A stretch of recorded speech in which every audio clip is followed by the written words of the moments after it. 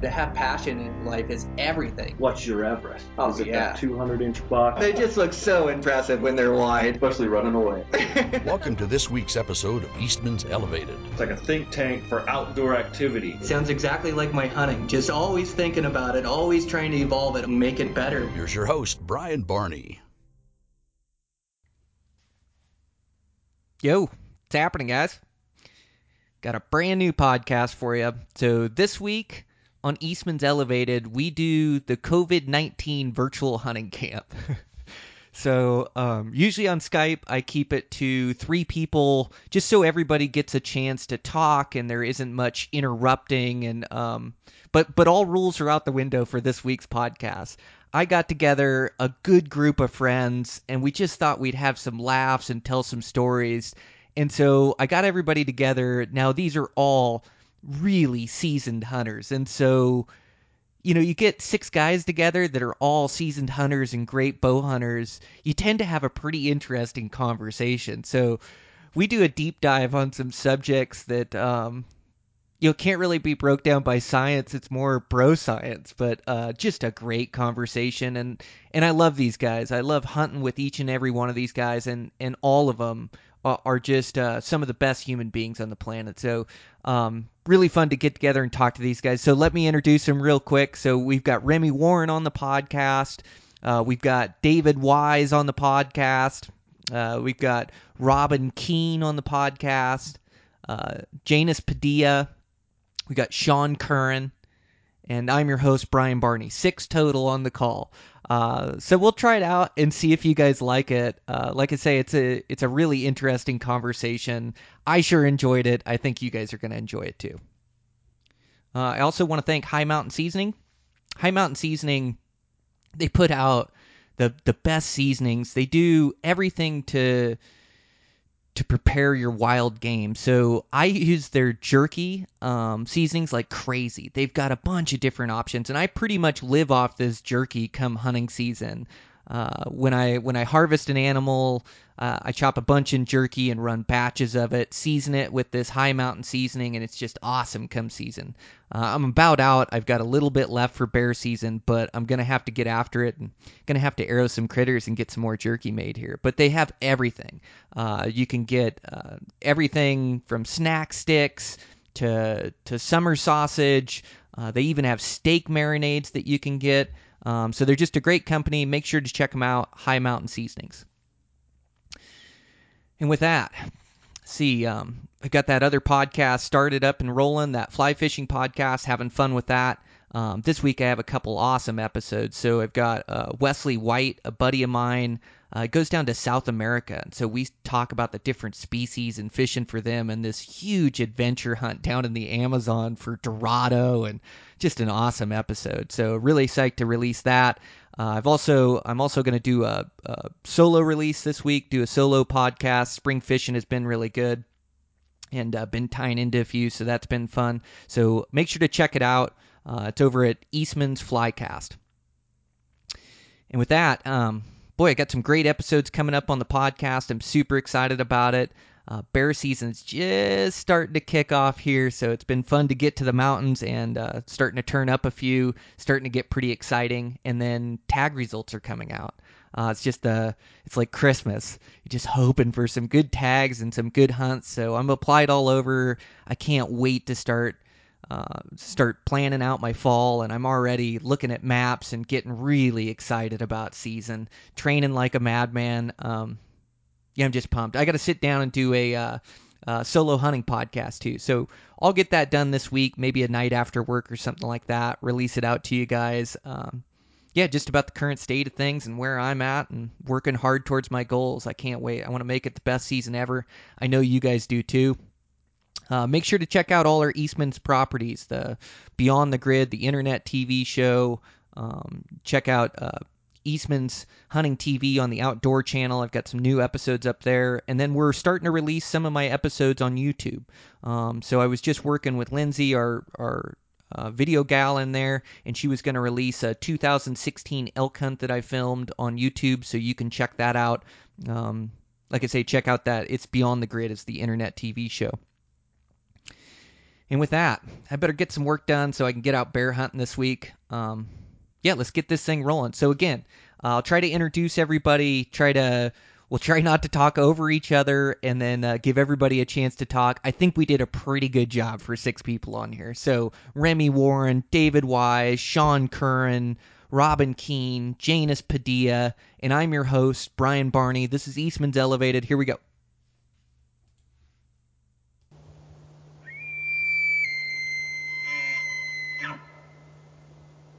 Yeah, thanks a bunch for putting this all together, guys. Like, this will be fun. Like, at least we can all join in and have some laughs and tell some stories. Yeah, it's good to see you guys. Just talking to you guys, that's all I really wanted to do. So this is an excuse to do it. Yeah, it's perfect. So we've got the whole crew from our last hunt that we put together. So from Nevada, we got David Wise and we got Remy Warren. Looks like David stepped out for a minute, but thanks, Remy, for coming on. You've been keeping yourself busy, huh? Oh, yeah. Well, as busy as you can.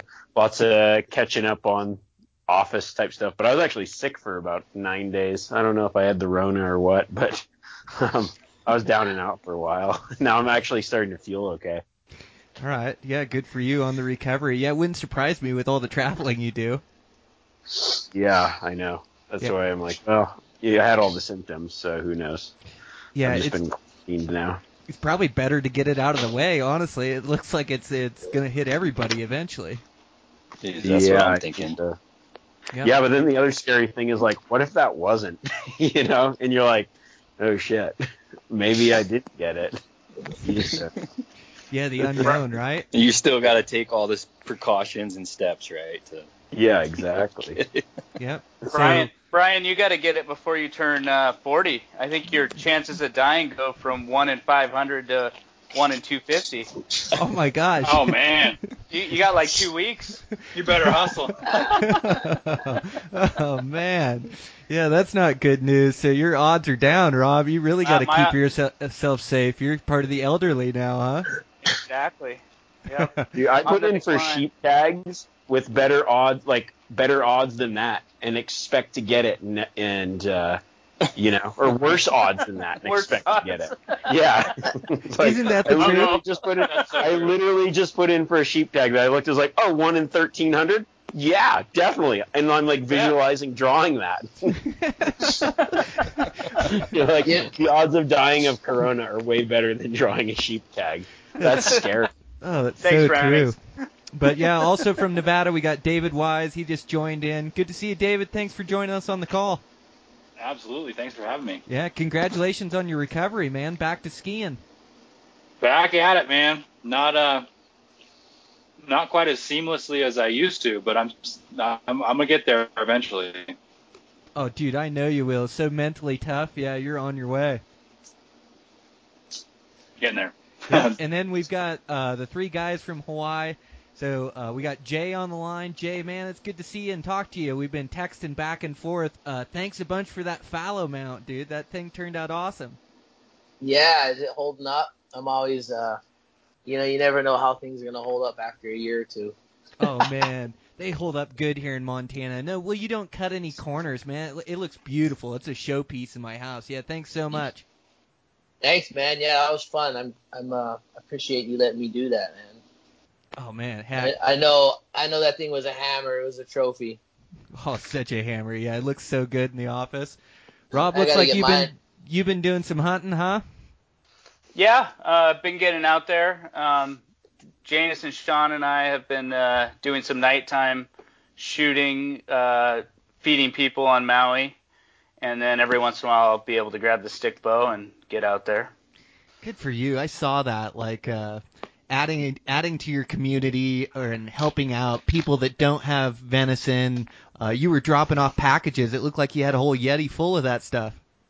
Yeah, last week I think we distributed 300 pounds of ground venison. So, we're scheduled for Monday. I haven't told Janus and Sean, but we're scheduled for Monday to do another nighttime, and we'll go out and get as much as we can. Man, that's such a cool deal that you've put together. And so you're managing access populations, and then you're able to give the meat to the community, right? Yep. Originally we were doing the food bank, but right now there's such a high need within the community. We don't even need to go through that distribution channel. I can just go straight to people and get them what they need.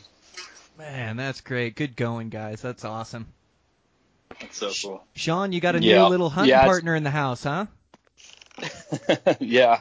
Yeah, congratulations, Yeah, man.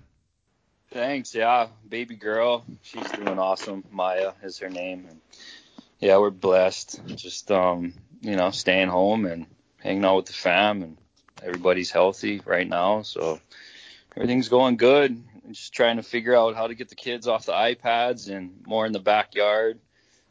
Playing around would be awesome. But if you guys got any tips or advice, I'm down to. The sledgehammer works. Yeah.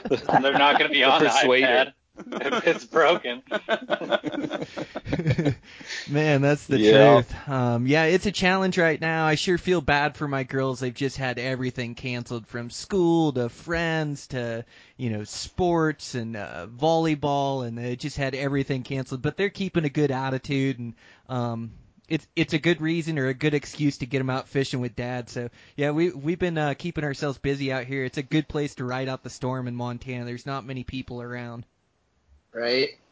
Yeah. Is Taylor a senior or junior this year? Taylor's a sophomore this year. Okay, so it's not her senior year and like missing out on that, and she at least has a couple more years of high school. That hopefully we're out of this by then. Yeah, hopefully. It's a wild time, isn't it? Let's hope, man. Yeah. Who knows? Yeah, it's crazy, but yeah, it wasn't too long ago we were hunting for mouflon sheep. Man, that was sure a fun hunt. One of my funnest of the year. Yeah, we need to do that again. Yeah. Remy, you like to pass giant rams, right? Yeah, I like to let the big ones walk and then try to shoot small ones later on, but that's just how I like to do it, It's You all can't about shoot the you can't shoot the big ones if you shoot the big ones, Way to let them grow, Remy. And we Way to let 'em appreciate grow. that, Remy. That's right. Yeah. So Remy, on like the first day, we were hunting out there, and he passed a really good ram, and you just never sure quite what you're looking at hunting new species and things, and trying to judge them. And you thought, yeah, I let a pretty good one go. I maybe should have shot him. And then I remember you showed the guys the video. And they said, heck yeah, you should have shot that one every day from Sunday. Oh yeah, but the trouble was right before that I saw a giant. So when you see those big ones, I'm just like I have when I see something really good, I'm like, oh, okay, now I know what I'm after. And then it's hard, like you just see it 20 minutes before that. You're like, oh, okay, do I shoot this one? Let's see if we can get that big one. I don't know why I do that, but it makes it fun too. Well, that makes and then sense. it I haven't comes down to hunted the end long of the enough. day. Yeah. Yeah, well, that makes sense. I do that same thing. If I can see a great big buck or a great big ram or whatever it is, and there's a possibility of me shooting, it's when I don't see a big one. That's when I usually kill the smaller ones. Yeah, exactly. But I was actually glad I didn't shoot that one because I got on some really good rams and got to see some cool stuff. And if I would have been done that first morning, I don't know. I mean, there's still plenty of stuff to do there, though. That's the thing. There's so much to do. You could have hunted deer, moo-moos, whatever. A lot of options. Spear dive. Yeah.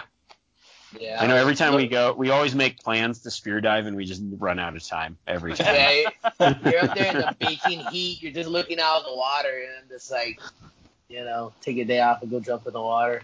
I know. Jay, Next time. you were Superman on that hunt, man. I think you got a 40-hour work weekend. You provided vehicles for us, and then you also killed a giant ram out there and a moo-moo. You did pretty good, huh? Yeah, I lucked out. It made it worth it. It was a bummer I had to work, but, it kind of was there was a silver lining. What did you hunt for, like 4 minutes and shot a giant ram, and then maybe I was 8 after work. minutes and shot a giant moo-moo? Yeah.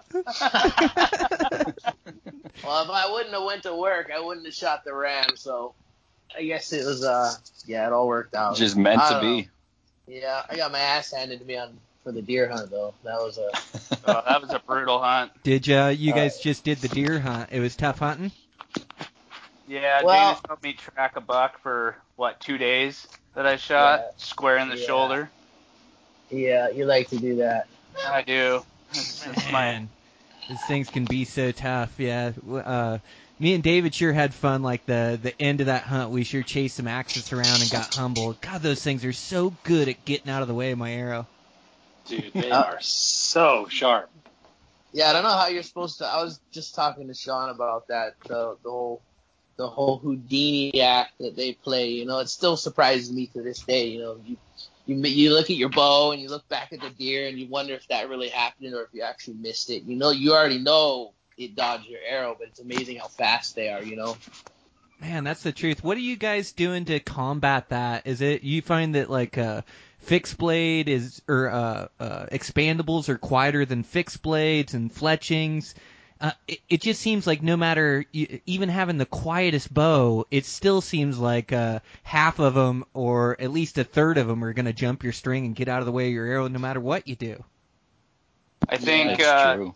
no matter what I try, and I've tried all of that, I'll blame it on that. Yes, to answer your question. Have you guys ever, has anyone ever hooked up like, what is that? Is a chronograph or the sound sensor? Have you ever put it like on the target when you shoot and actually listen to like what it sounds like from where you're shooting at?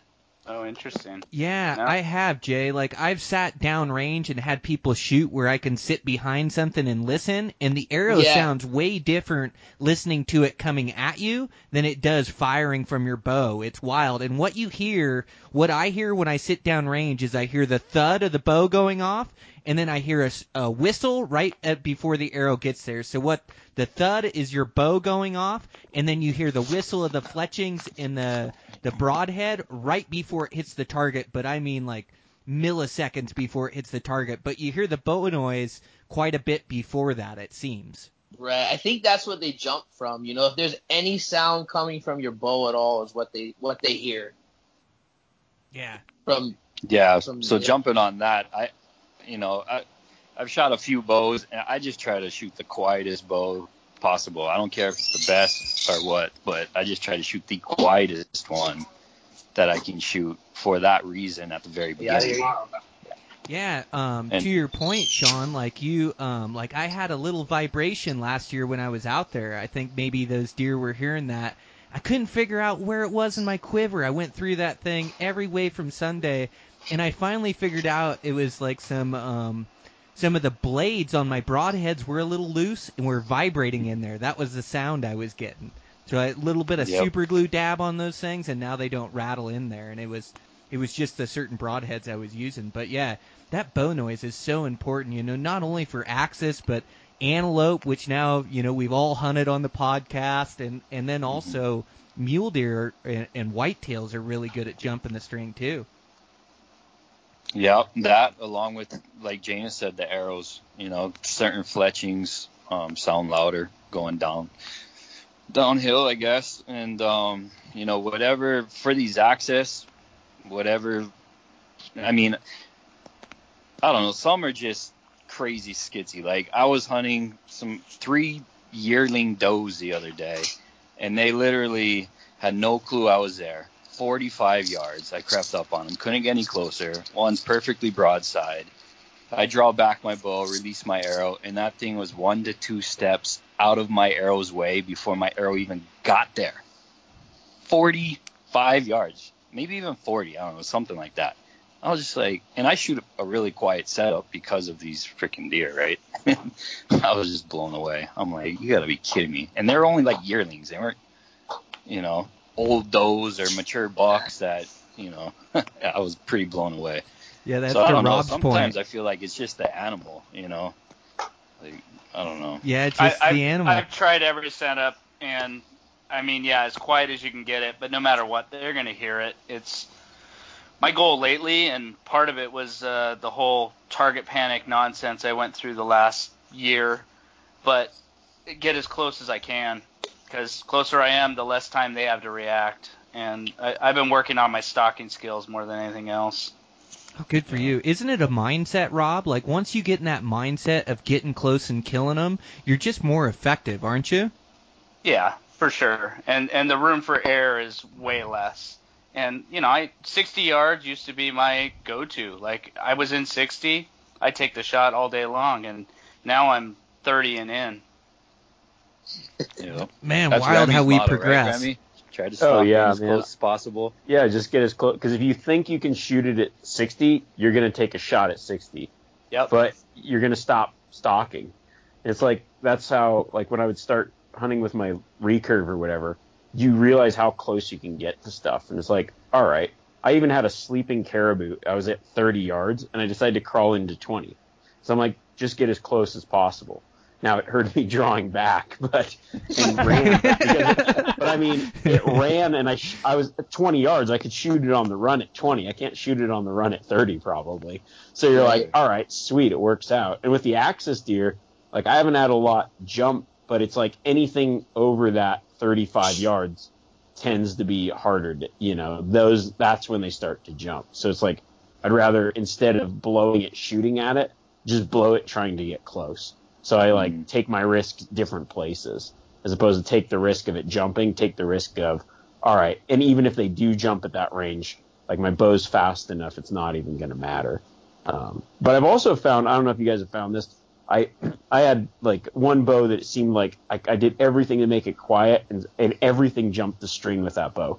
And then I have I got a new bow, and it was a little louder to my ears, but nothing's jumped the string with it. Like, it's just, and I think it has to do with like the type of vibration that your bow puts out. So just because you're making it quiet doesn't mean that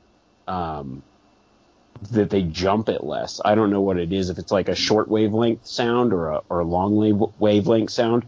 Different sounds make different travel different, and depending, just like radio waves and everything, like the frequency that the sound's at.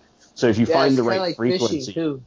Yeah, it's like there's a certain frequency that, like, right now, the way that I've got my bow set up, it's the tinging and the other stuff isn't okay, but like a bow that's even louder sometimes, they don't jump. And it's like, I was kind of like, why is this bow to me louder? Like, if I was shooting it in a shop, I'd be like, oh no, this is no good. But for some reason, that noise doesn't really bug them as much as other bows that I've had in the past that seem quieter to me, that they jump on more. I don't know if anybody else has that experience. Dude, you guys are talking about like a Pandora's box, though, that you can open as soon as you start going down this path. Because here we are. I mean, every single person in this chat, besides me, this is David speaking, is a much more experienced hunter than I am. And nobody's an expert on this. Everybody has something that's like, well, I think I do this, or I think I do that to make my bow quieter. But nobody's got any scientific evidence like, okay, this is exactly what you should do to make a bow quiet in terms of how the deer or the mouflon hear it, or how, like, whatever you're hunting. Because Remy, I share that same experience. I went down this rabbit trail and made one of these bows. I mean, I silenced everything you could silence. I put a piece of rubber on everything that you could put a piece of rubber on. And I had the quietest bow to my ears ever. It was like, it sounded like a recurve. It was just literally like boom when I would shoot.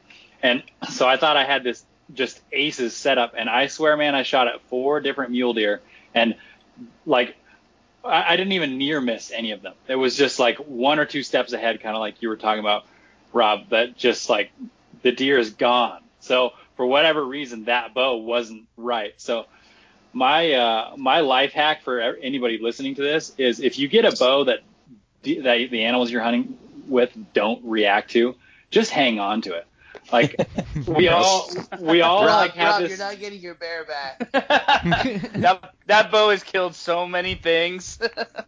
Dude, we all have this natural, like, compulsion to look for the best new gear and what next, how can I add to my setup? But there is something to be said about finding a bow that the animals don't react to as much as other ones, and just sticking with it. Because like I said, it's not scientific enough. We don't know why. I don't know why. I have one bow that, like, I've never had an animal even react. Like, one deer I shot was head down drinking, and the arrow hit him with his head still down drinking. Like, it just, I don't know why, but I'm gonna hang on to it for sure.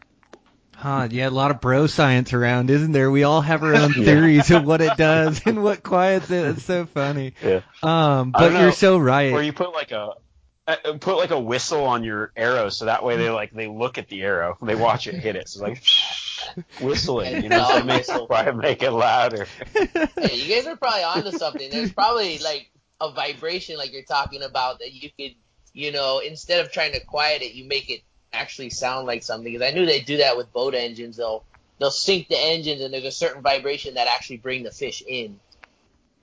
Yeah, I wonder what bow are we shooting the same bow that they aren't reacting to, Dave? Like, because that's what I was like. I got one bow that's just like nothing jumps the string to, and I'm like, I don't know why. No clue. Yeah, seems loud to me. Yeah, that's what I thought too.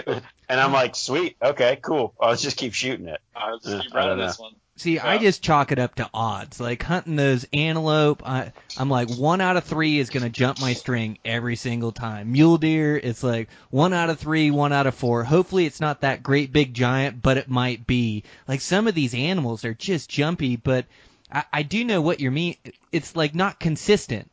Not every animal jumps my string. Like it'll be one every once in a while or one every handful. But yeah, there's definitely something to it. More to it than we know for sure. I like what Jay is saying too. The vibration of the boat, and it's just there's electrical too, right? That a boat can put out that just draws in fish, where some boats catch way more fish than other boats. So yeah, there's some weird effects that are going on farther than my bro science can stretch. Yeah, when we were hunting. This is just like kind of strange, but when I was in Australia the last time, like trucks, we were hunting water buffalo, and the trucks we would drive, and like if you drove a truck anywhere, they would just start running away. But then a friend of mine was hunting somewhere else, and he had like a Ranger kind of thing. And if the buffalo would run into that. So it's like they liked that sound. The best way to hunt would just be like rev the engine on his Ranger, and they would run to it. It was so weird. I'd never seen that before. No, UTVs, for some reason with the axis steer, they don't bump them like a normal vehicle will. And I don't know if they're used to it with ranchers or what, but they do not scare to the UTV sound. That is odd. Think about those fallow deer we were hunting. Like, we pulled the truck up on the ridge, and they would just run. But Andrew could just rip around in his chopper, and they give zero craps. There's no worse feeling than being in your vehicle, too, and, like, driving. Maybe you're changing location, and you just come up over the rise, and there's a great big bull standing there, a great big buck standing there, and you're trying to disappear in your truck and not move it at all. Sometimes it's smarter, too, to keep driving. Drive all the way by him and then try to hunt back. But, yeah, that's always a helpless feeling when you see something out of the vehicle like that. Yeah, or you slouch real low. I so know, the animal right? can't see you in the truck. Yeah, exactly. I was slouching in my chair telling you it. Like, they can't see you anyway. You're just going to hide behind the driver's seat. You're like, wait a minute. What am I doing? I'm retarded. Antelope, for sure. You can't even slow down. You just keep driving. Get to the next, get to where they can't see you, then you jump out. But, yeah. My first mule deer that I ever got with my bow. This is right after Remy. So I got into hunting with a bow because of Remy, because he thought that archery would be good for me when I was stressed out, and gave me a bow back in 2014. And I started shooting that summer and drew a mule deer tag in Nevada and went out and hunted my ass off all weekend long. Went on probably 30 different stalks and was, just obviously a terrible bow hunter because I was just getting into it. And we were kind of having the same situation where anytime we drive around on the quad, or I even had a motorcycle, anything that hurt us within earshot would run away. But I noticed driving my diesel truck around that the deer did not seem to care about the diesel truck. So I basically had struck out for the weekend and was like, all right, that's it, I'm going home. And I was driving down to pick up my buddies who had gone for a hike in the diesel truck, and they're like up a couple 100 yards from the road is a group of bachelor bucks that I spotted with my naked eye. And I was like, you know what, man? These deer are used to ranching trucks driving around. So I literally left the truck running. I didn't even have my boots with me. They were back in camp. And I was in like guy who just failed at hunting mode, like I was like, couldn't even find my release. I was barefoot. I left the truck barefoot, stalked in, a couple 100 yards. And as I'm drawing back, I'm like, I can't believe this is actually happening. And hit the release, and that was my first year ever was with the truck running in my bare feet. So there's something to be said about That's awesome. the low thrum of a diesel engine. I don't know. Oh, you got to take the easy ones with the tough ones, and those opportunities can be tough to come by. And so when you create another opportunity or you get another stock, you just got to go all in and do the best you can with that opportunity. And it's amazing how sometimes those ones that seem like the least likely to come together are the ones that you end up arrowing that giant buck or arrowing that first buck or whatever and getting. That's really cool, David. Yeah, it's kind of like the caribou, right? Oh, yeah, exactly. The caribou, you could drive right past them. They have no worries, no cares that you're in your truck driving right past them. As soon as you get out of your truck, they start running away. Like, what the heck? Man, some of those animals get pretty wary. I noticed like some of those antelope where we've all kind of hunted them around in those spots. They're used to getting hunted by ranch trucks, and so they see a ranch truck from 3 miles off, and they're taking off and going. But then there's other roads that get more traffic and more, not main roads, but yeah, main highways or main gravel roads that see more traffic, and those antelope get used to seeing those rigs. So then they won't run from your rig. They only stop, or they only run when you stop your rig. And so then you got to drive by and kind of hide, and then you get to make a play or make a stalk or whatever. And not that, we're hunting all from vehicles. It's just the West is so big. We use these vehicles to travel so much country and scout different country. And again, like you see an opportunity and he's on public ground, you got to make a try at him. And especially antelope, they just live in so much, like their country they live in is so vast. But yeah, we all had fun chasing critters out west this year. That was fun having you guys out. Yeah, hopefully it'll happen again this year. It's kind of up in the air right now. Boy, Yeah, that's the this truth. thing's got to be over by September. It has to. August, I don't care. September has to be done. Oh, I hope it's done by August. That's my main season. Dude, I know. I wonder a lot of people probably have a better chance of drawing this year, or at least like a little bit better chance of drawing. I wonder if there's a lot of people that, didn't apply because, whether they're trying to save money or they're just kind of paranoid about the way the world is right now. But you might have a little bit better chance of drawing certain tags than you did, last year or the year before. Oh, Janin. Or it could be the opposite. Who knows? Janin. Don't worry, Montana's done. No, I think you're spot on. Just, everybody's finances and then the uncertainty for the future. Yeah, I think we got some good chances at drawing good tags. It'll just be my luck. I'll draw a sheep tag and then they're going to cancel hunting season this year. It'd be the biggest letdown. Did you guys get the email from Colorado yesterday? The April Fools? I got an email telling me that it wasn't real. Yeah. They had so many people calling their office because of April Fools that they had to send an email out. And then I actually got a real one from the state of Alaska that our bear hunt is canceled in May. And so then I had to follow up and make sure that was real. I think they reversed it today, Rob. I think I saw it, and I think because of all the uproar, they reversed it. So it was an April Fool's based on the government of Alaska, the state of Alaska? Exactly, yeah. I think they got so much backlash from it that they said, no, we're not canceling bear season. It's back on. April Fool's. Well, was it for, is it canceled for non-residents, though, or just, I'm just curious. I'm asking. I don't know. Is it canceled for everyone? I know it was canceled for everyone.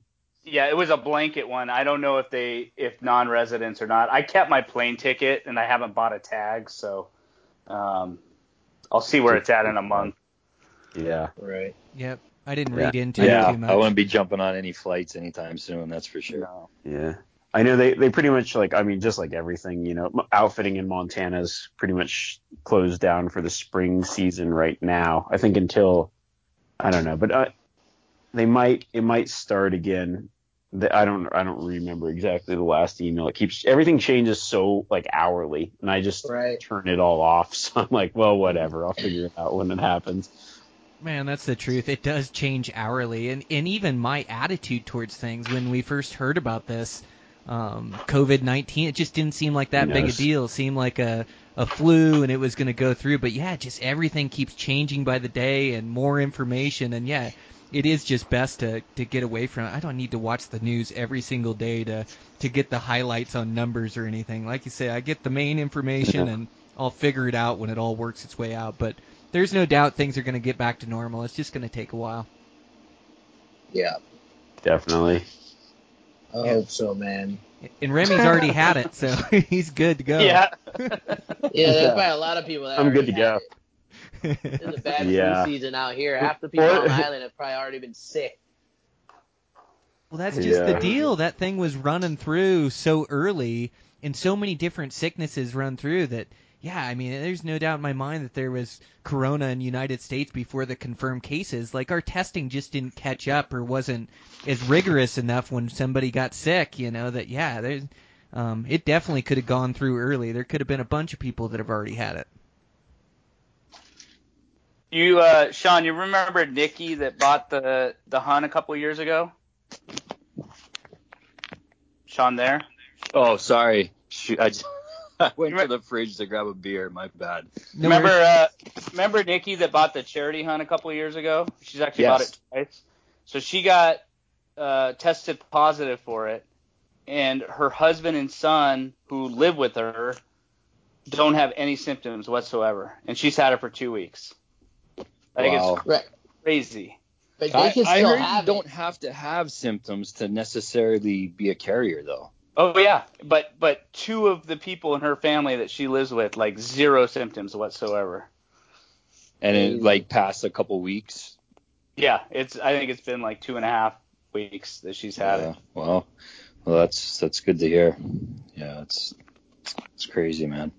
Wash your hands. Wash your hands. Don't touch your face. I got a bunch of arrows built, that's for sure. A lot of projects around the house to work on.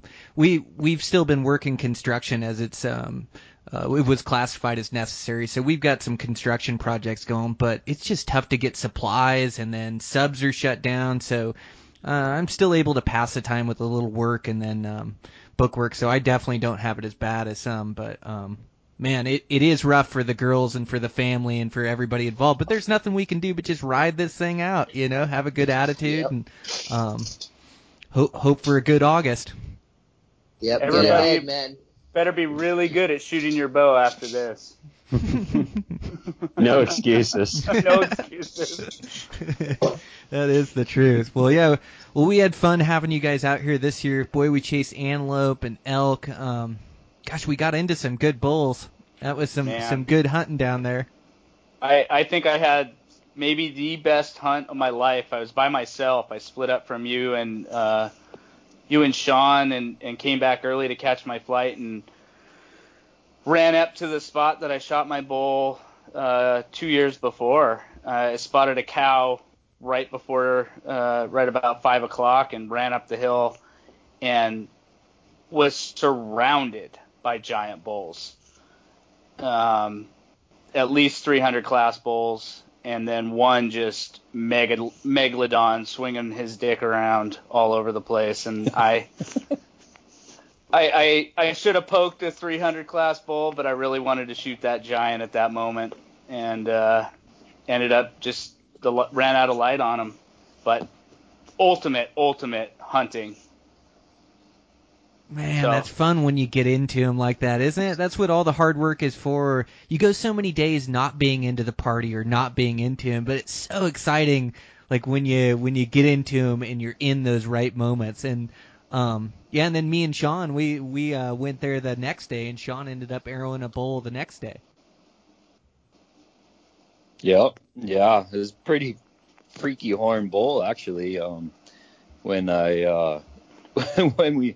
we stumbled up on him, Brian, I only saw his one side, and it was just a straight sword coming out of his head. And I told Brian, "Oh my God, I think I shot a spiked bull. Is he legal?" and the other side had a 5 on it. And I was like, oh my God. Because, I mean, there was plenty of light, to see, but he was turned sideways and he had the dark timber, kind of blocking him. So, I pretty sure I saw the 5 by on his one side, but when we walked on him and I just saw that straight shank, I was like, oh my God, like, did I just shoot a spike? That's pretty funny. But when I skull capped him, his cranium was actually cracked in half and it grew together like a Klingon. The Klingons from Star Trek. Oh, wow. You know how they've got that ridge going down the middle of their forehead? That's exactly how his skull cap grew back together. So he must have like broke his skull fighting, I would imagine, huh? Probably Robin's big bull he's seen the day before. I don't know. But yeah, it's pretty nuts. Yeah, that was cool. And then, David, you made it to Montana. You had an antelope tag. It sounds like you chased a bunch of those around. I meant to hook up with you on that hunt. You were fairly close to where I was at, but sounds like you guys had some action. Sounds like you chased a bunch around. Oh yeah, my stalking skills definitely got put through the ringer. They got sharpened, and I walked away humbled. I actually brought my filmer Justin, with me on that trip to document it and everything. And it was his first time really tagging along for a hunt, so we both learned some lessons. There was one antelope that, I mean, obviously after the fact, I'd love to be able to blame it on Justin that I didn't shoot it. But had Justin not overreacted and moved too much, I for sure would have shot that one. So it's all his fault. But all around, man, I had a blast, and it was my first time really spot and stock hunting antelope, because I've set up some blinds on water holes for antelope before in the past. And, man, antelope are so fun. They're such cool creatures, and the respect that I gained for the antelope just from being able to come up there and hunt in Montana was like doubled or tripled, because I've hunted them with rifles in the past, and you always kind of think of them. For one thing, I think anybody who's hunted antelope know that they're pretty quirky. Like, they have certain behaviors that they do that like really have no rhyme or reason to them. We don't really like a lot of game animals are pretty logical. You're like, oh, they're going over there to feed, or they're going over there because that's where the ladies are, or they like that type of. They like the sun, the way that the sun gets broken up on those rocks over there. They're kind of predictable. Antelope can be so unpredictable, it makes it almost fun. But with a rifle, you're kind of like, these things are almost a little dumb. Like they stand out in the open where we can obviously see them, and we can hit them with a high-powered rifle from really far away. But when you have to close that distance and get inside 50 yards with a bow, it makes you realize that why they've evolved to the way that they are. It's because their eyesight is so good and they're so fast that anything to them up until this point in history, nothing outside of 50 yards mattered to them because they're so dang fast. So I just gained so much more respect for antelope having walked away eating tag soup on that one. And I'm very appreciative to your home state, and I look forward to coming up and chasing them with you this next time. Yeah, it's gonna happen. Us too, David. Me and James got so schooled chasing antelope the first time with Brian a couple years ago. Oh my God, it was hilarious. We all do. We were years. Cranking each other the whole time. Yeah, no, I went 3 years before I killed my first one with my bow. It gives you a new respect when you try to get close to him with a bow and arrow and spot and stock. And I love what you said, David. It just improves your skill set so much. And there's nothing that'll humble you like an antelope. And just like Sean saying, we had so much fun. A couple years ago, Rob didn't get an antelope tag. He got a deer and an elk tag. And Janus and Sean both got an antelope tag, and they ran themselves ragged trying to kill one of those things. They'd hunt elk morning and night, and the whole middle of the day, they'd get in 3 to 5 stalks a day on antelope, and just dang near pull their hair out. I had close calls with both of you guys, right with you, and good stalks, and those antelope just have a knack for making the right moves or catching you at the wrong time. But man, that's fun. I know you love hunting antelope as well, Remy. You were up in this country last year in Montana. You come up every year hunting antelope. Oh yeah, no, I think that's like spot and stock antelope hunting is one of the most fun hunts you can do, and I just take it like I just see it as just an absolute fun hunt. I don't think about anything else but just having a good time. But I've kind of got like this thing now where I do like a 1-day hunt. So, and I've been like 5 years in a row. I've been successful in 1 day. So that's my thing, is like I just start the day, and by the end of the day I will kill an antelope. Like that's my goal. That's impressive. Actually, that's impressive. really impressive. What's the secret, Remy? The secret, first, stalk every buck you see. So I have no, like, there's no bucks I don't stalk. Now it's super funny because most of the time I shoot like the biggest buck I see that day. I don't know how it works out or whatever, but it works out pretty good. Some days, now I think I've like, last year I tried like some new spots, but I think I started like a half a day and then I shot it on the end of the 1.5 days or whatever. But, yeah, I don't know. Stalk every buck I see, and it's a lot of like getting to where they're at, like advantageously super fast, and then crawling. Like I mean, I did like a GPS thing, and I think I crawled like 11 miles one day. It was just like my body. I literally was like hurting so bad. I don't know if it was just like, oh, like I'm in so much pain the next day, but it's just like a lot of crawling, you know. Like there's some crawls that I started like a mile out, and just when they're bedded or whatever, just crawl. Just don't be seen. That's the thing. You guys got those little hunt. cactus thorns out there too, and Oh, like all God. these little pricklies that like, you know, it's like a bunch of slivers. Yeah, Dude, and then hunting terrain, like picking the terrain that's advantageous to you too. Just finding stuff that's like more broken, you know. Definitely. I don't I think know. that's definitely the key, because when we first started out, you know, we were thinking we could stalk anything, anywhere, anytime, and got humbled real quick, and was like, by the end of it, we were like, okay, we need some topography. And Yeah. like you said, that helped huge. Yeah, with they're not being su- seen, right? Yeah, if their eyes are literally their only defense. I mean, I've even had the wind can swirl and they're like, meh, you know. It's like, but if they see you, and they can see you from a long ways away, like I think most people blow the stock at like 400 yards. That's my, you know, like it's like if you're blowing the stock at 400 yards, game over. Like you just cannot be seen. But once you get into that close range.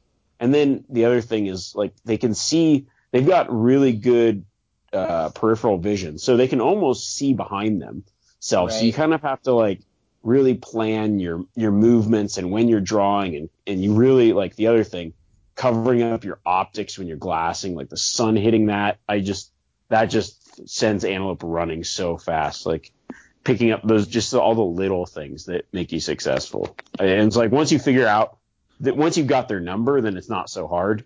I mean, finding like bigger bucks, it's hard to stalk, you know, because if you're just picking one. But if you're just running and gunning, you know, you can pick up a lot of, because you can get 10 stalks in a day. So you're like, sweet.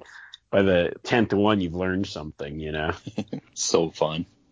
Have you ever noticed rangefinders and the red in the rangefinders, animals picking that up? Inside, well, I don't know. I shield like my rangefinder and everything. Even your rangefinder, you shield. Yeah, because I was hunting axis deer in low light and hadn't moved anything in 10 minutes, and all I did was range.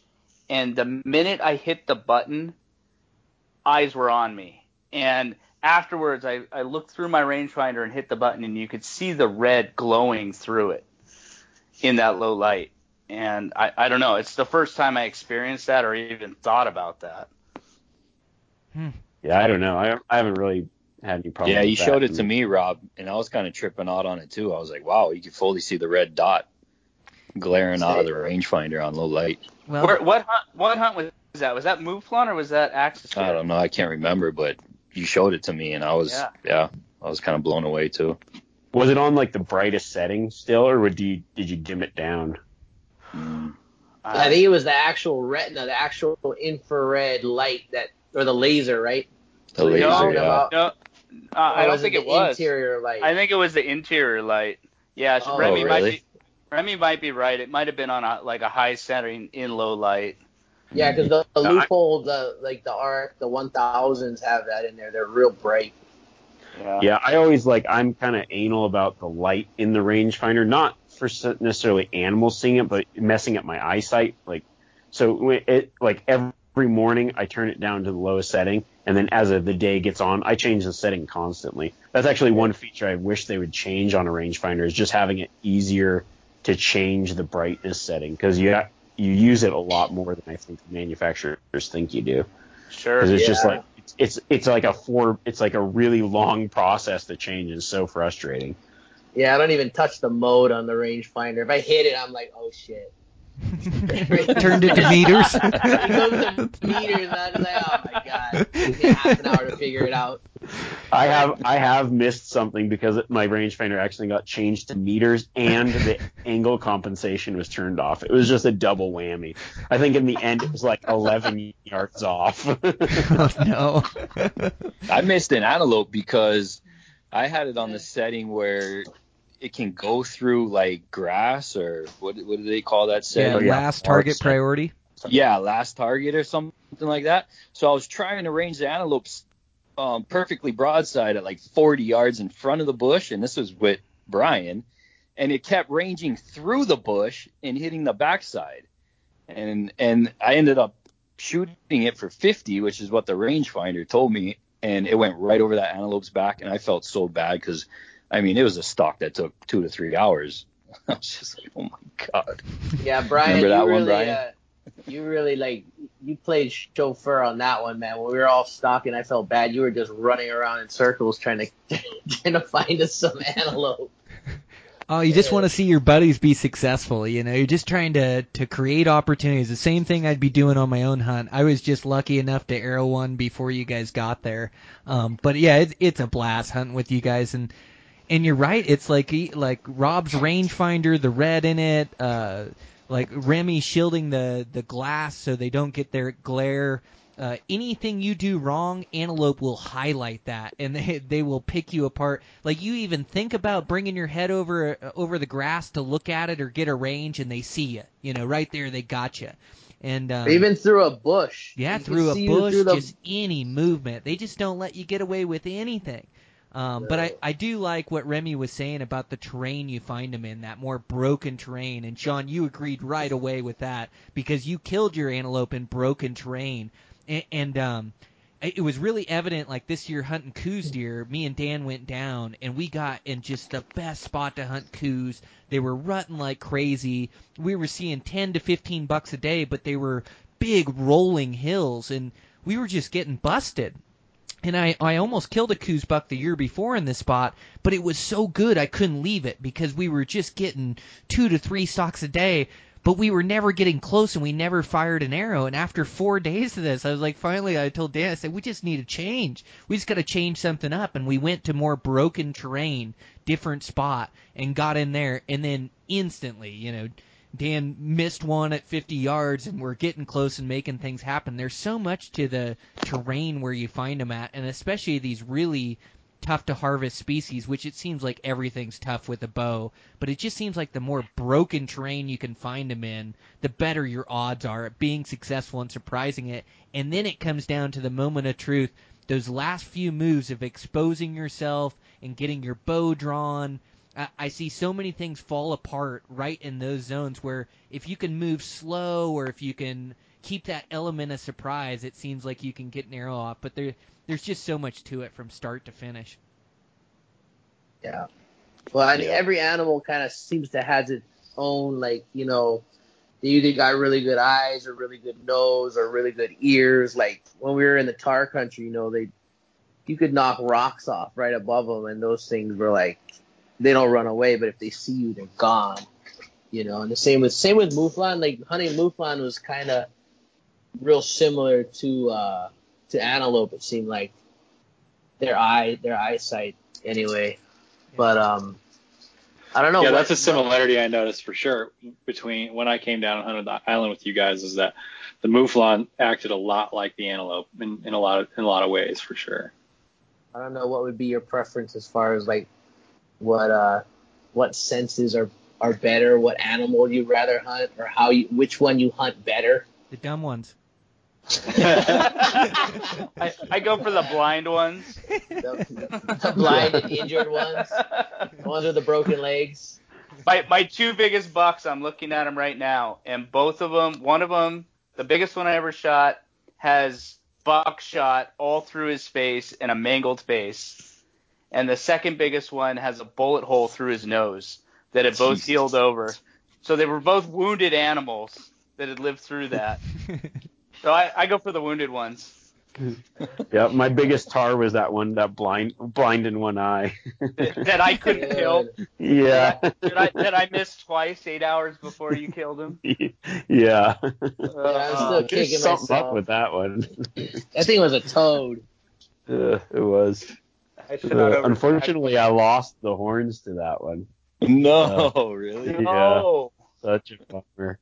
Yeah. What? Were you gonna go back down this year, Remy? And then got canceled? Yeah. Oh, yeah. Well, right now, today, I was supposed to be hunting red stag in Argentina. Oh my god. And I was so pumped. And I was actually maybe going to hunt some black buck as well. There's like some free range black buck down there, which those things look so cool. And I've never hunted black bucks. It's like, okay, that would be awesome to chase reds.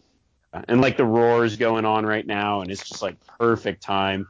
I had it all lined out. Some good, like a good piece that I could hunt that had like great deer and everything. And I was just so excited about it. And yeah, I was supposed to leave, my flight obviously was going to leave, this week. It left Monday morning, but they've shut the country down. Have you heard about, there's some guys I think that got stuck down there. Yeah, a couple of my buddies are down there. They got stuck down there. Like, oh, I guess I got to hunt. That sounds great. I'm sure there's a lot of guys out there that wish they were stuck somewhere they could hunt right now. Yeah. True. Then there's people just like stuck in like one of my guides is stuck in the Philippines. I don't know if I'd want to be stuck there. Oh, bruh, that's gnarly. They just gave all the cops like license to kill. Yeah. No. They were like putting people in dog cages and stuff. Dude, it's heavy down there. I was watching the YouTube video. It was like, I will tell them to kill. It's like, holy shit. Boy, yeah, you could be trapped in some worse places, that's for sure. It's just good we're all at our houses. Like, there's so much travel that goes on. It'd be real easy to be stuck in a place like that. And then with the mandatory quarantines or no flying in and out, you'd be stuck down there. You'd have to just ride it out down in a different country. Yeah, I mean, I was supposed to be down there right when they shut the borders down, but I changed my plans to do a speaking thing at the Pope and Young convention, which got canceled. But that saved my bacon. But I actually found out, I don't know if you have that, you guys travel a lot too, so that global rescue stuff, it was like insurance kind of thing. Yeah. I guess they would have evac'd you out of there if you had that insurance. No shit. Yeah. Yeah. They've done like 500 COVID related evacs is what I've heard. No way. That's crazy. I've got the cheap one. Which one do you have, Remy? Now you're making me nervous. No, I do like the year-long full evacuation, security, everything. But I think you can do like I've done just like the trip-based one, and it works with if you're in 100 miles of. You have to be 100 miles away from where you live. But I don't know. I mean, I was like, dang. Now hearing that, there's no way I wouldn't go on a trip without it now. Yeah. Like a. So if you're 100 miles away from where you live, they'll evac you for free. Yeah. Or what? How does that work? Yeah, it's just essentially insurance. It's like travel insurance, but they kind of target it toward hunters, adventurers, whatever. You know, like people that go to crazy places too. Because I got it when I went to Kyrgyzstan because they have like a military style evacuation as well in case you need it. But I found drink some goat milk or something. Yeah, exactly. But I wonder if any of that, because I mean, you guys all have the DeLorme or I keep calling them DeLormes, the InReaches and stuff. You get that like insurance on that. It's very similar kind of thing. So I don't know if that Geos one would do it too, but. When it comes to that sort of thing, you want the best of the best. I mean, if you're in Yeah. that situation, you're gonna thank the Jesus you have or somebody that's Yeah, it's the reliable. added package they offer, I believe, right? They offer like 3 packages, and I think, that's Yeah. the one you're talking about, probably the premier. Yeah. So I don't know. I was like, oh yeah. You kind of don't think about it, but then you hear something like that, and you're like, damn. That's worth it. If you're stuck in who knows where for however long, that could be that could be life threatening in some cases. True. You have no supplies. You're in a third world country, and you're like, what am I going to do now? That's a good point. I think it's only like another $50 or $100 too. I mean, yeah, definitely worth it. Yeah.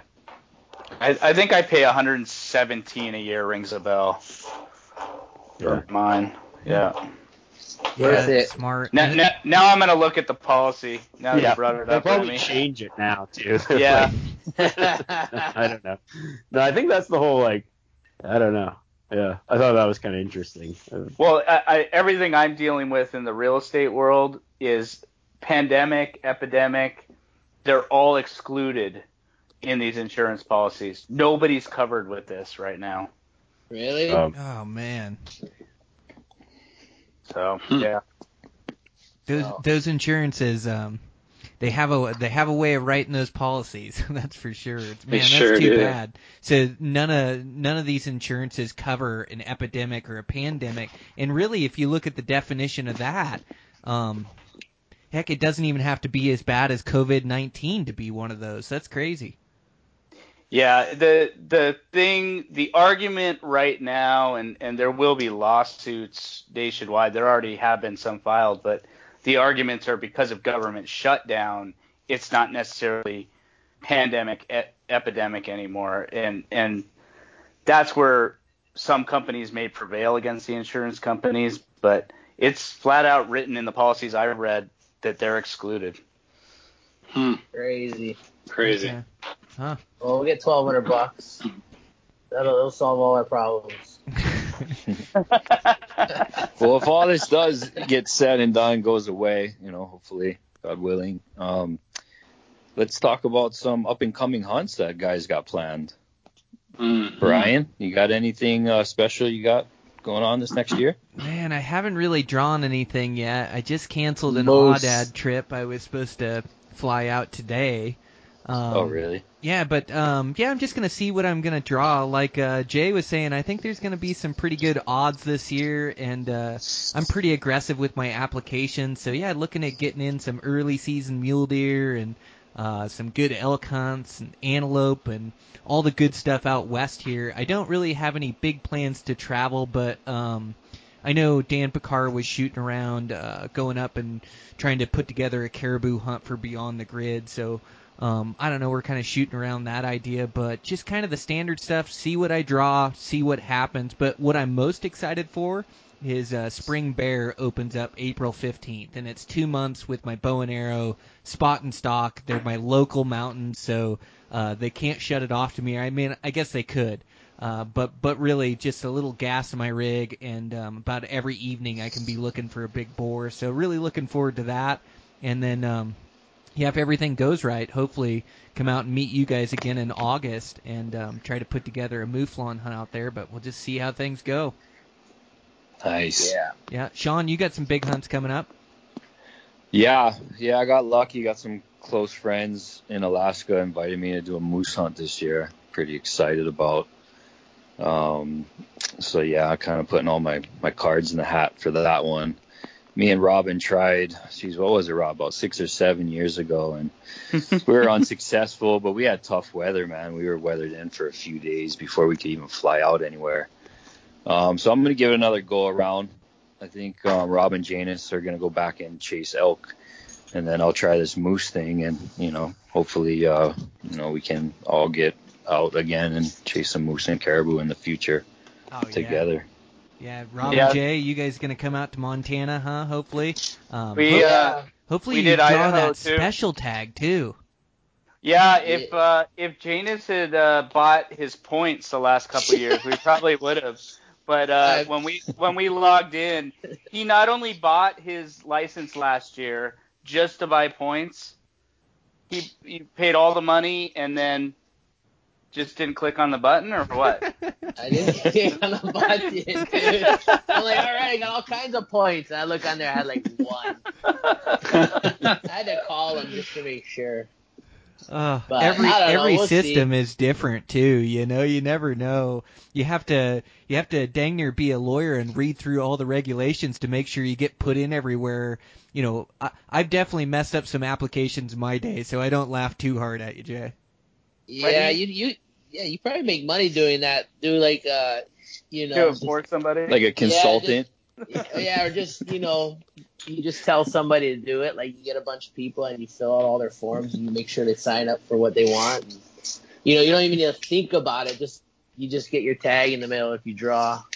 I mean, the thing I don't get with Montana is who doesn't want their preference or bonus point, right? Right. So to have an actual, I think it's a box you have to check or something to confirm that you want that point is pretty crazy. It's kind of a scam.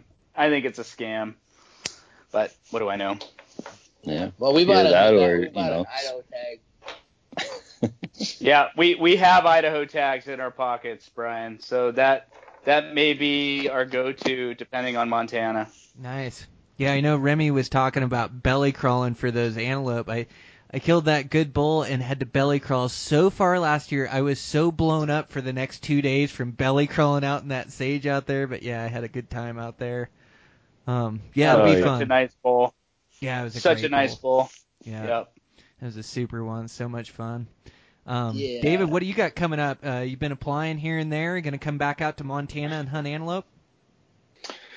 Yeah, man. I'm kind of planning. Well, I was planning before all this craziness came down the pipeline. A big road trip style hunting adventure. So I'm still planning on moving forward with that. I'm kind of in the same place as you. I haven't drawn anything spectacular in terms of tags thus far on everything I've applied for. But, man, this hunting thing has settled into such a deep addiction where now I have backup plans in all the states that touch my own state. So I can, even if I don't draw anything, I can still do these over-the-counter hunts sort of in all the places that I can get to by car. So certainly Montana antelope, anybody who's known me for very long will know that if anything, I'm not that hardworking. I just have a quitting problem. People are like, oh, you're so hardworking. It's not really that I'm that hardworking. It's just that I cannot give up. Like I can't give up on something that I haven't pulled off. So, I definitely have some redemption to get with Montana antelope. I'm excited to use that to sharpen my skills again this year. And a couple early season mule deer hunts like you're talking about. Definitely going to be chasing elk during September. And just kind of fingers crossed, hoping I draw something big. My hunting budget is a little bit more limited this year. All of my passion project money comes from contest winnings. So if I have a really good year on skis, I'm like, all right, I'm going to be able to get out and go do some more hunting this year. But I didn't have that. I had a recovery year. So I'm pleased that I was able to get any podiums, but certainly didn't break the bank contest wise. So I can't adventure quite as much as I wanted to. I was thinking about going up to Alaska this year and stuff, and that's probably out. But I don't know. I have a tendency to say that I'm not going to do that much hunting, and then the closer it gets and the itchier my trigger finger gets, the more hunting I end up walking into it when the time comes. So yeah, looking forward to it. Man, awesome.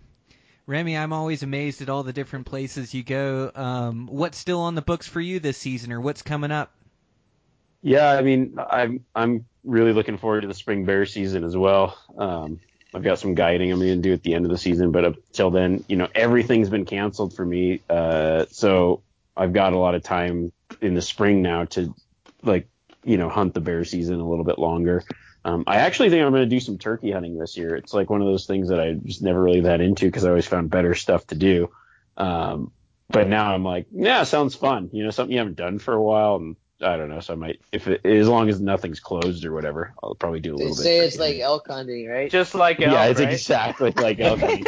Because, I was thinking about that the other day, and it's like, you know what turkey hunting's a lot like? Hunting free-range chickens.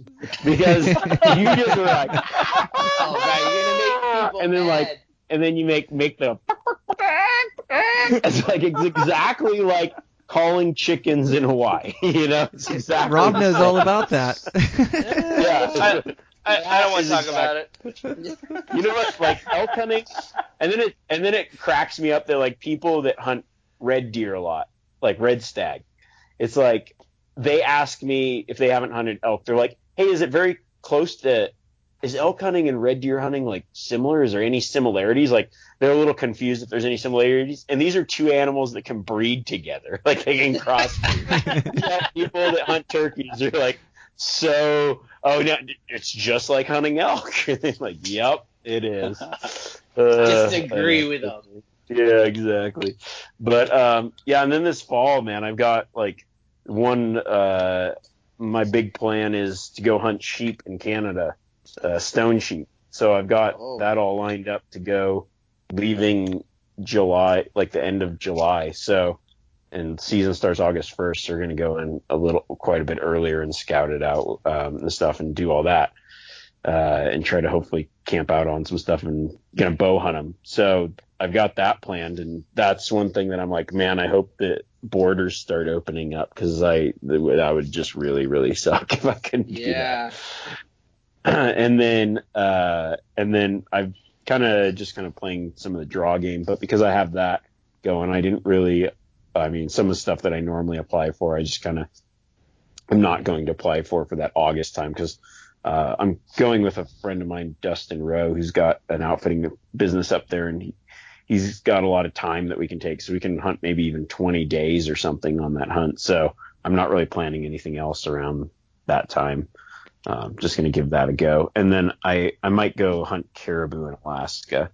And then I'll probably just roll straight into guiding after that and just do my Montana tags and whatever, unless I draw something crazy. But I'm kind of trying to do some stuff for a lot of things, and then that are in that September, October, whatever. And then, but if you guys are all coming to Montana, I'll hunt, because I decided to not do as much archery guiding in September this year. And I think some of the guys, with everything that's going on, kind of canceled, and I didn't really want to rebook it. So I've got some friends from Australia coming over, or a friend from Australia coming over to hunt. So I'm actually going to hunt September Montana elk myself this year. I'll help them out, but if they tag out, then I'll probably hunt a little bit myself. So if you guys are around and do a big old party thing. Yeah, it's super cool to meet up with everybody. Janus and I took the month of September off. Perfect. We're all in the same boat. I picked up my Idaho tags, and I've got my, I'll get my Montana tags or whatever too. So hopefully, that'll be fun. Oh man, be a riot. Yeah, we got to share a camp together, share a mountain somewhere. Yeah, that'd be a riot. Good on you too, stone sheep with a bow and arrow. Yeah, that's got to be like a lifetime hunt for you putting that together, Remy. It sounds like you got it going with the right group of guys, and I love how you cater these hunts. Like the way you line these up with Dustin and with your buddies that you work to. I mean, nobody gets to go hunt stone sheep for 20 days up there. That's wild, man. But that's what it takes with the bow and arrow too, is to give yourself enough days. So good on you, man. You got more to lose than all of us for sure. Yeah, we need to get this corona over with to get you on your sheep hunt. That's amazing. Yeah, I know. Like, I'm working on a cure over here. I was like, I got it, and I'm fine. It involves a lot of shooting a bow. Like, if you shoot your bow, it cures it. If you, drinking Corona Premium actually cures it. I think there's all kinds of special cures. Well, and crock-potting shanks, right? Can you get it again? Yeah. Can you get, like, the coronavirus twice? I don't know. I hope not. Maybe. If you unknown right now. Yeah, because if you get it once, I mean, you're pretty much Superman. You can go wherever you want.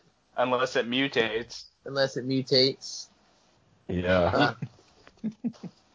I'm not sure. I think they should be able to test your blood and then give you like a badge. It's like, have it or haven't had it. Yeah, I mean, you can just go anywhere. Yeah. Do anything. He's already had it. Let him in. You know, Yeah, maybe you're it's not like gonna get- give a little bit of blood. You can kind of like help some people out. You know, I don't know. Right. Well, yeah. Keep working on it. Yeah, we need to have a hunting season this year. So yeah, find that antidote. Yep. I mean, I'm still working. Get your stuff done. Get ahead so that because people are gonna be busy after this. So there's gonna be good surfing, good hunting. Things will be, I think, a little bit empty for a couple months after it gets back to normal. Yeah. Get That's ahead. the other thing for me is if it does go till August and I haven't actually really been at work and then all of a sudden I'm taking September off. Ouch. Yeah. This thing needs to end in the next month and a half. You might take September off, and then you'll have to come guide for me through November, and then and then stay in my wall tent and tend the horses through January. Yeah, I got some construction work you can mix and match. Yeah. You might Yeah, not be. Are you might not shut be down, going. Brian? No, we're actually not. No, my jobs haven't really fallen through. I don't have a whole bunch lined up. I was actually planning on starting my personal house. And so now with everything, I've got everything lined up and ready to pull the trigger on it, but I've got another house that I'm getting the footings in and can kind of make wages over there and keep the guys busy. And so I'll just kind of see how this all plays out. During the last recession, I built a spec house and sold it. It was great timing, and so I just don't want to do that twice, where I've got my house for sale during a recession. So, Right. yeah, I'm just kind of wait and see, and may create my own work and have to do my place. You know, I know there's value in it. I know it's going to come back, and heck, if anything, I think all these people from the cities want to move to a place like Ennis, Montana. So it might be a good time to do that. But yeah, we're doing okay. We're still kind of working away. Limited, losing some days here and there, and then of course the podcast, able to work away from the house. So yeah, we're doing okay. We're doing fine. Good to hear. Yeah. Yeah, Definitely. much respect to the people living a subsistence lifestyle. That's for sure during these times. Yeah. They're loving it. And the doomsday preppers are loving it too. They're sitting there smiling at everybody. Smiling. Boy, they are. That's true. A shout out But- to all the people, battling the front lines of this. We Oh, man. appreciate Oh my everyone. gosh. Yeah, we joke around, but it is so serious in some of those cities, and gosh, it's so serious. Just like it makes you evaluate your own family, and I can't imagine it going through my house with my girls, and then the older people that I have contact with, my dad and Holly's mom, and you can't really cut those people out of your life or quarantine them out. At least not at this point. If it keeps getting worse, we may have to limit contact to them. But yeah, just trying to keep everybody healthy and safe, and trying not to infect the town. I'd hate to be the guy that brought Corona at Ennis, Montana, too, and infected the whole town. Right. So, yeah, just trying to not overreact, but also not underreact and be smart, cancel trips and things. But, yeah, we'll get through it. We'll get back to normal life. But I had so much fun with you guys last year in Lanai, so I thought we'd go around. We can just do some closing thoughts and do maybe a story if you want to talk about a story. But yeah, I had so much fun with you guys last year. Like hunting those mouflon sheep was just a riot, and you Hawaii guys really treated us. You've hunted them before and done that hunt, lined up houses and rigs and things. Man, it was just a riot hunting so hard.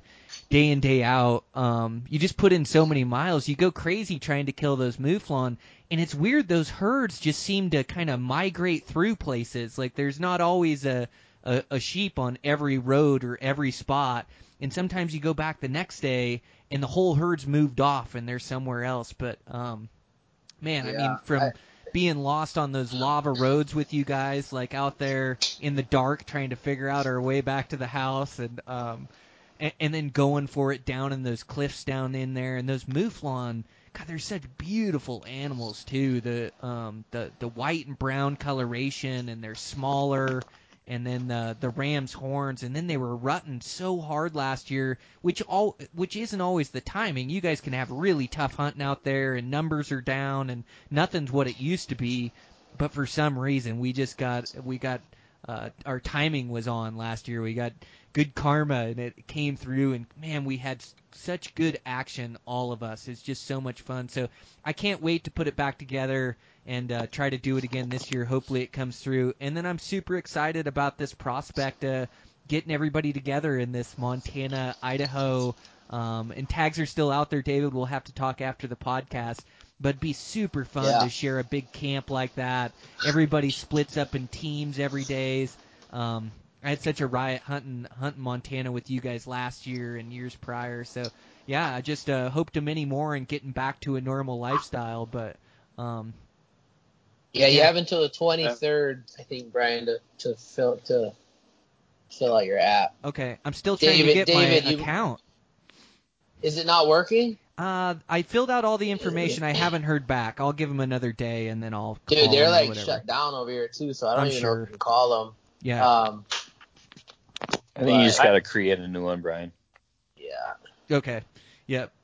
I'll get through and be able to create one, but yeah, go ahead, Jay. Closing thoughts, closing story. What do you got for us? That sounds exciting, dude. It's good to see you guys. Good to talk to you guys. I know it's been a minute, but I just want to get through all this and get ready for September. It'd be fun to see everybody up in Montana, Idaho, like you said. But if not, come out here beforehand. You guys are always welcome.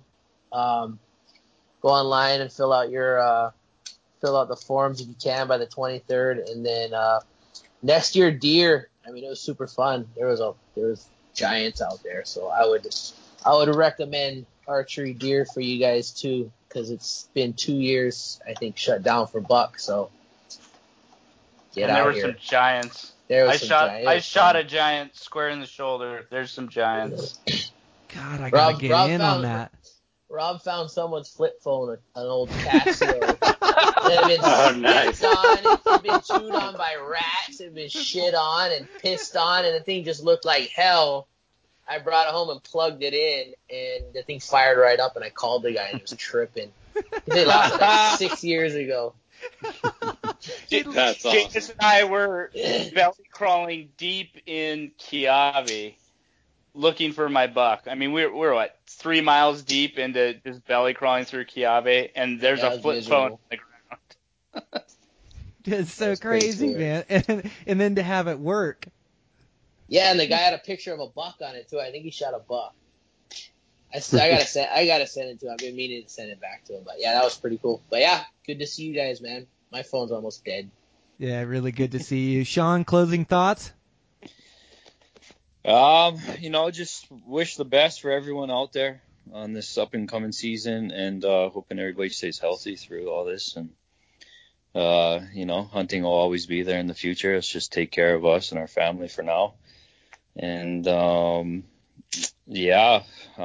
pretty excited to try to get a redemption shot at big giant Alaskan moose, Yukon moose.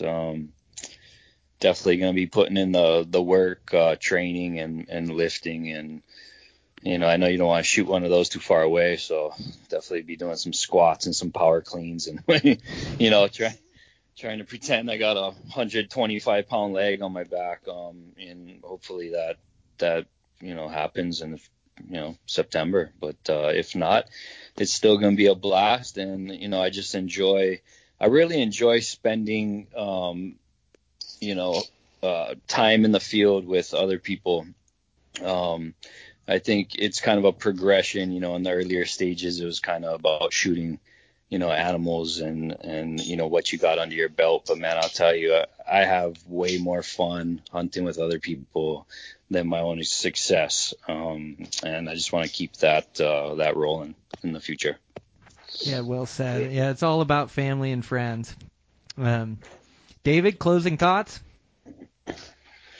Yeah, I mean, I just want to, just in talking to you guys all at once, I'm just reflecting on the fact that that Hawaii hunt last year was really pretty early for me in my recovery. I had shattered my femur, and it was kind of midsummer. I had shattered my femur in the spring, and I look back on some of the footage that I took while I was down there and how bad I was limping around while I was walking, and I didn't even notice that though, because chasing after the mouflon was so fun, and you guys made it such a good experience. So, I think there will come a time when I'll look back on that with tears in my eyes and be like, "You guys kept me alive," because I was about to lose my mind on the recovery, but because I had a target in sight, I was able to go out there and. I kind of amazed some people with how quickly I recovered, and I think part of that was just the miles I spent walking around those lava rocks. Without a doubt. I see David running up top, and then I see this guy down below him. David's like limping along, and there's this guy hoofing it down below him, like 200 yards, like just trying to pass him. And I don't know, that kind of made me mad. It made me a little mad too. Let me tell you, he's not going to catch me this year, whoever that was. There's no way, right? I went for a run just yesterday, and I was literally thinking about that. I was like, I looked down at my watch, and I was at a 9-minute mile pace, and I was like, that's not good enough. Got to take it down to 8:30. I'm not getting outwalked by anybody this year. Good for you. So happy for your recovery, and see you on those skis again. I know that's your first love, and excited to meet up with you this hunting season, whether it's in Hawaii and Montana, wherever it is. But yeah, just wish you the best. It's been fun to follow along your recovery and just your discipline and dedication to getting yourself better and getting your body back to this prime state. It's been really fun to be a part of and watch. So, yeah, man, just so happy for you. Thanks a lot, man. Yep. Rob, closing thoughts? Yeah, I texted you, Brian. I just wanted to talk to all you guys again because I had so much fun on Lanai and hunting camp. And it's, as Sean said, it's not about the kill. It's about hanging out with you guys and learning new things and learning about hunting and bouncing stuff off each other and just laughing and having fun. Part of my closing thoughts, though, I do want to apologize to David because him and we met up, 8 o'clock at night, dark, hiking out, and he's limping around. I'm like, dude, throw your bow on your back. He's like, oh, yeah. I've never done that before. And he throws his bow on his backpack, and we're hiking out, and he looks at me, he's like, my bow just got de-stringed. Like, what? My bow just got de-stringed. And it got de-strung because I told him to put it on his back. And that night, we're in hunting camp trying to figure out how to restring his bow with ratchet straps and everything else. And I had to walk away because it was scary as all get out what you guys were trying to do. Oh man, that was as ghetto of a bow press as it gets. We had 2 ratchet straps, 2 sets of ratchet straps, so that we had a ratchet on each side of the bow. And I basically had to crank. I couldn't crank both ratchets simultaneously. I had to crank one at a time. So you'd crank one click, and the cams would turn and would lean one way. And then you'd crank the other side, and it was like, I thought it was going to explode at any moment. But we got the strings back on, and I smoked a mouflon the next day, so it was all worth it. But that was definitely an experience. Well, yeah. I wanted to apologize to you because it was my fault that happened.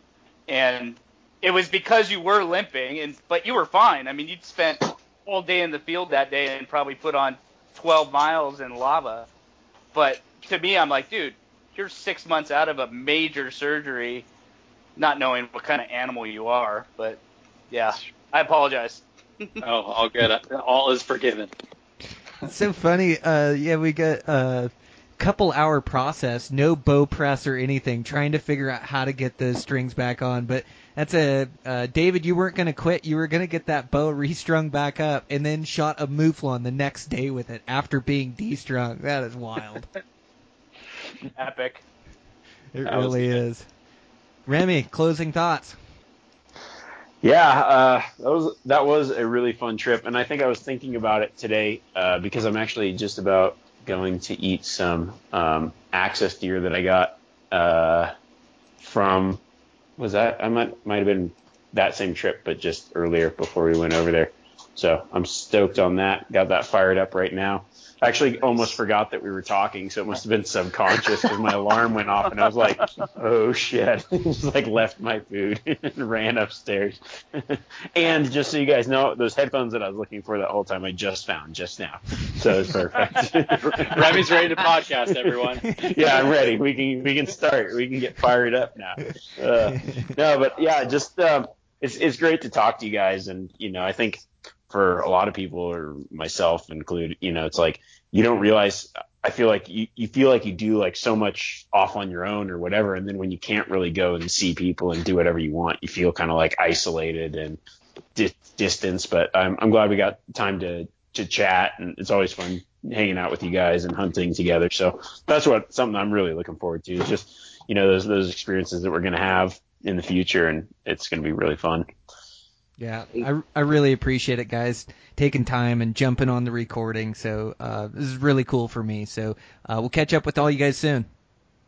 Yeah, Brian, I just want to add one thing too, man. I really appreciate you and David and Remy for just being like really positive influences in the hunting community. Because, man, I'll tell you, you guys, you just keep doing what you're doing, because you guys are shining a bright light and a lot of people are following.